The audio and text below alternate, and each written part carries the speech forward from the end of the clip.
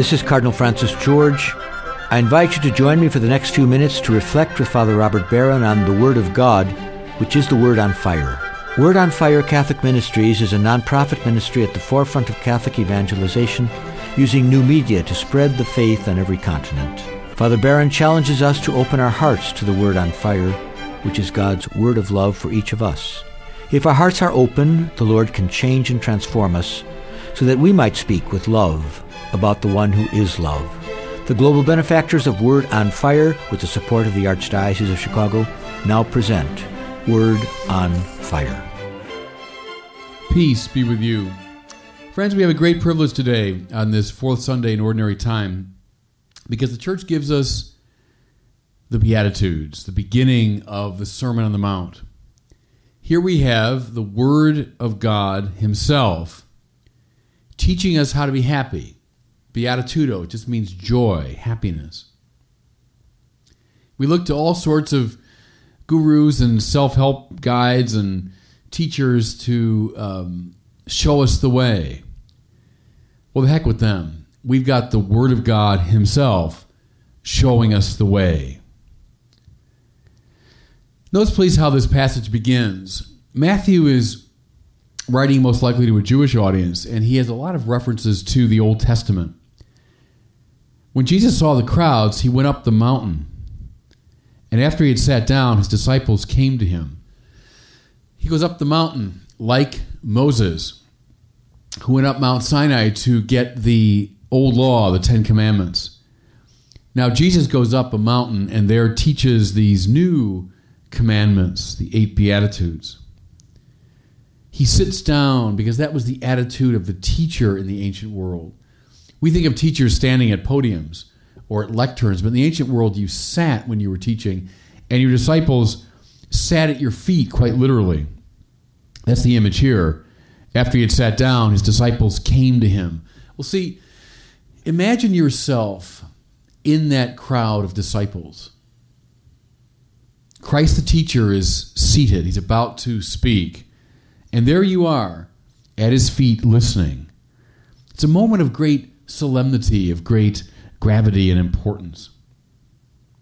He gives us, of course, these 8 Beatitudes, 8 paths, if you want, to joy. Can I suggest a way to read them? Looking first at the more positive formulations, and then, if you want, at those more negative or confounding, counterintuitive recommendations. I want to suggest the central beatitude is this one. Blessed are the merciful, for they will be shown mercy. Who is God?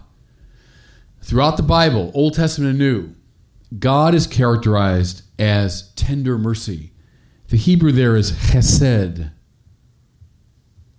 St. John in the New Testament will say, God is love. That's what God is. Do you want to be happy? Well, then you want the divine life in you. That's, friends, the whole Bible. Everything else is a commentary. That's the Bible. How to get the divine life in you.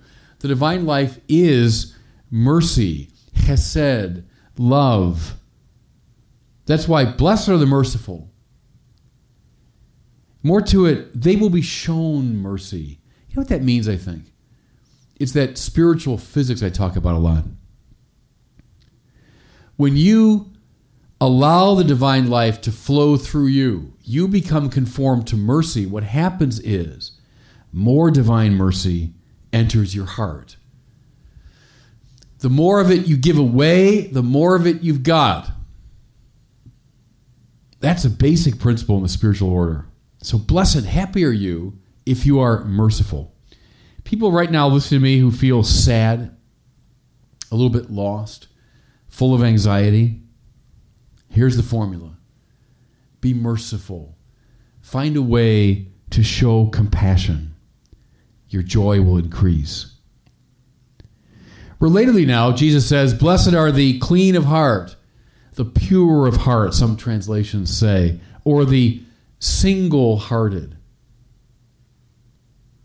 You know what that means? How happy you are if your heart, that means the center of you, is focused clearly and cleanly and uniquely on God and His mercy. Now, your life can be very busy, very complicated, but your heart must be in one place. And that's the divine mercy. What makes a lot of us unhappy is we're divided. We're not single-hearted. We're here and there.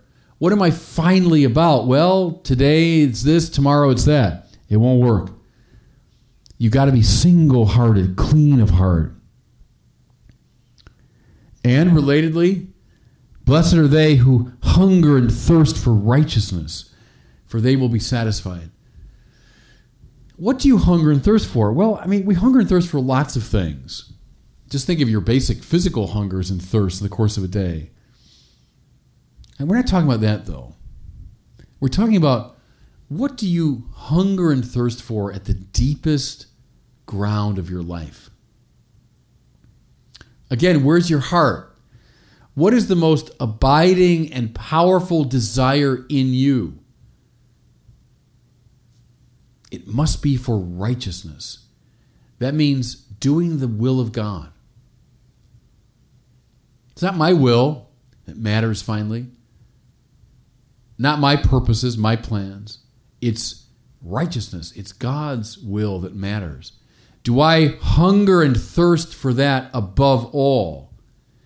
If I do, I'll be happy. I will be satisfied. The trouble is we hunger and thirst with our hearts for things that aren't God, that aren't the divine life. And that's precisely why we're not satisfied. Are the people listening to me right now who say, I experience deep dissatisfaction in my life? This could be why. You're hungering and thirsting for the wrong things. Then the last of these positive beatitudes, blessed are the peacemakers, for they will be called children of God. Again, there's our spiritual physics. If you have the divine life in you, you're allowing God's mercy to flow through you.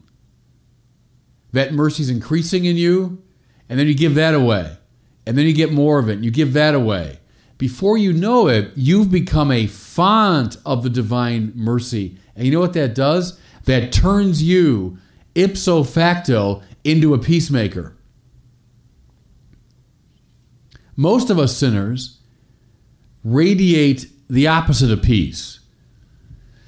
We're hung up on our egos, our hurt feelings, our resentments, our fears and envies. So you know what we do? We radiate around us unhappiness. But, if you allow the divine life to surge through you, you say, my life every day will be about mercy. It'll be about showing forth God's life. I'll be single-hearted. I'll hunger and thirst for righteousness alone.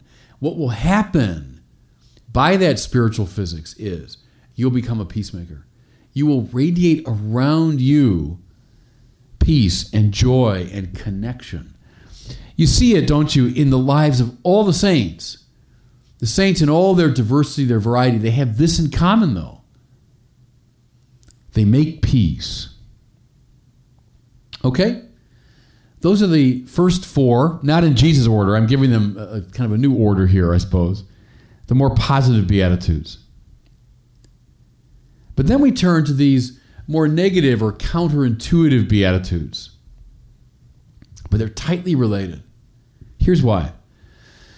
Thomas Aquinas said, we typically find four substitutes for God. Money, pleasure, power, and glory. Money, pleasure, power, and glory are the four things we seek in place of God. So listen now to Jesus. Is money your problem? Wealth is what you seek in the place of God? Well, then blessed are the poor in spirit, for theirs is the kingdom of heaven. This is not a glorification of economic poverty. It's rather a formula for detachment. How blessed you are, how lucky, how happy you'll be if you are detached from material things. See, because then you can hunger and thirst for righteousness. Listen, then there's room in your heart for the tender mercy of God. And if you have some wealth, nothing wrong with that in itself, you'll know what to do with it. You'll use it as a means of expressing God's mercy. How about if pleasure is your poison? Pleasure is the problem. It's what you seek in place of God. Jesus says, strangely, anomalously, counterintuitively, blessed are they who mourn, for they will be comforted. Please don't read that as a valorization of depression. It's not a sort of masochistic recommendation. Make yourself unhappy. No, this is all about beatitudo, happiness. I would read it this way. How blessed, lucky, happy you are if you're not addicted to or attached to pleasure. If you're detached from pleasure, then you can allow the divine mercy to surge through you. You can do God's will, even when it means doing that will make you anything but joyful, pleasured. Thirdly, power is your poison. Power is what you seek in place of God. Jesus says, blessed are the meek, for they will inherit the land. Don't think of this as a recommendation to be namby-pamby. I mean, say what you want about Jesus, but you'd never say, if you finish one of the Gospels, here's someone who's namby-pamby. That's not what meek means here. I think it means, how blessed are you, happy are you, lucky are you, if you are detached from power. Power is not what you are seeking with your heart. You're seeking with your heart righteousness, the will of God. And then, if you get power, you'll know what to do with it. The trouble is people start seeking power with all their heart, and then they get wrecked. No. How lucky you are if you're detached from power. You're meek. And lastly, is honor your problem. You're seeking honor with all your heart. That's a recipe for disaster. So, blessed are they who are persecuted for the sake of righteousness, for theirs is the kingdom of heaven. Not masochism, but a program for detachment. Are you detached from, willing to let go of, the approval of others? Then you can allow the divine life to surge through you. If you can kick the love for honor out of the central place in your heart, then into that place can come the tender mercy of God. And now you're a conduit of grace. Now you're a peacemaker. What we've got here, friends, is the program. This is it. You're unhappy? Look at this text. It'll show you the way to happiness. The 4 things that you should be about positively, the 4 things you should avoid negatively. Walk this path, says the Lord Jesus, and you'll find not worldly success, probably the opposite. You won't be necessarily honored in the eyes of the world, maybe the opposite. You won't have power in the worldly sense, maybe the opposite.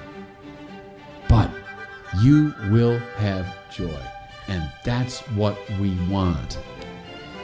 Pay attention to this great program in the Christian life. And God bless you. I hope you were moved today by the Word on Fire. I pray that together we might become a people on fire with love for God and neighbor here in Chicago and wherever these words are heard. Until we join Father Barron again next week, I'm Cardinal Francis George, and I pray that God will bless you and those you love. Father Robert Barron is combating the crisis of faith in our culture. Father Barron's expanded website can deepen your faith, give you new insights into scriptures, and help you become a better Christian. Go to wordonfire.org and tap into Father Barron's compelling videos, sermons, articles, and much more. Wordonfire.org. Connect with one of the Catholic Church's best messengers, every day, everywhere.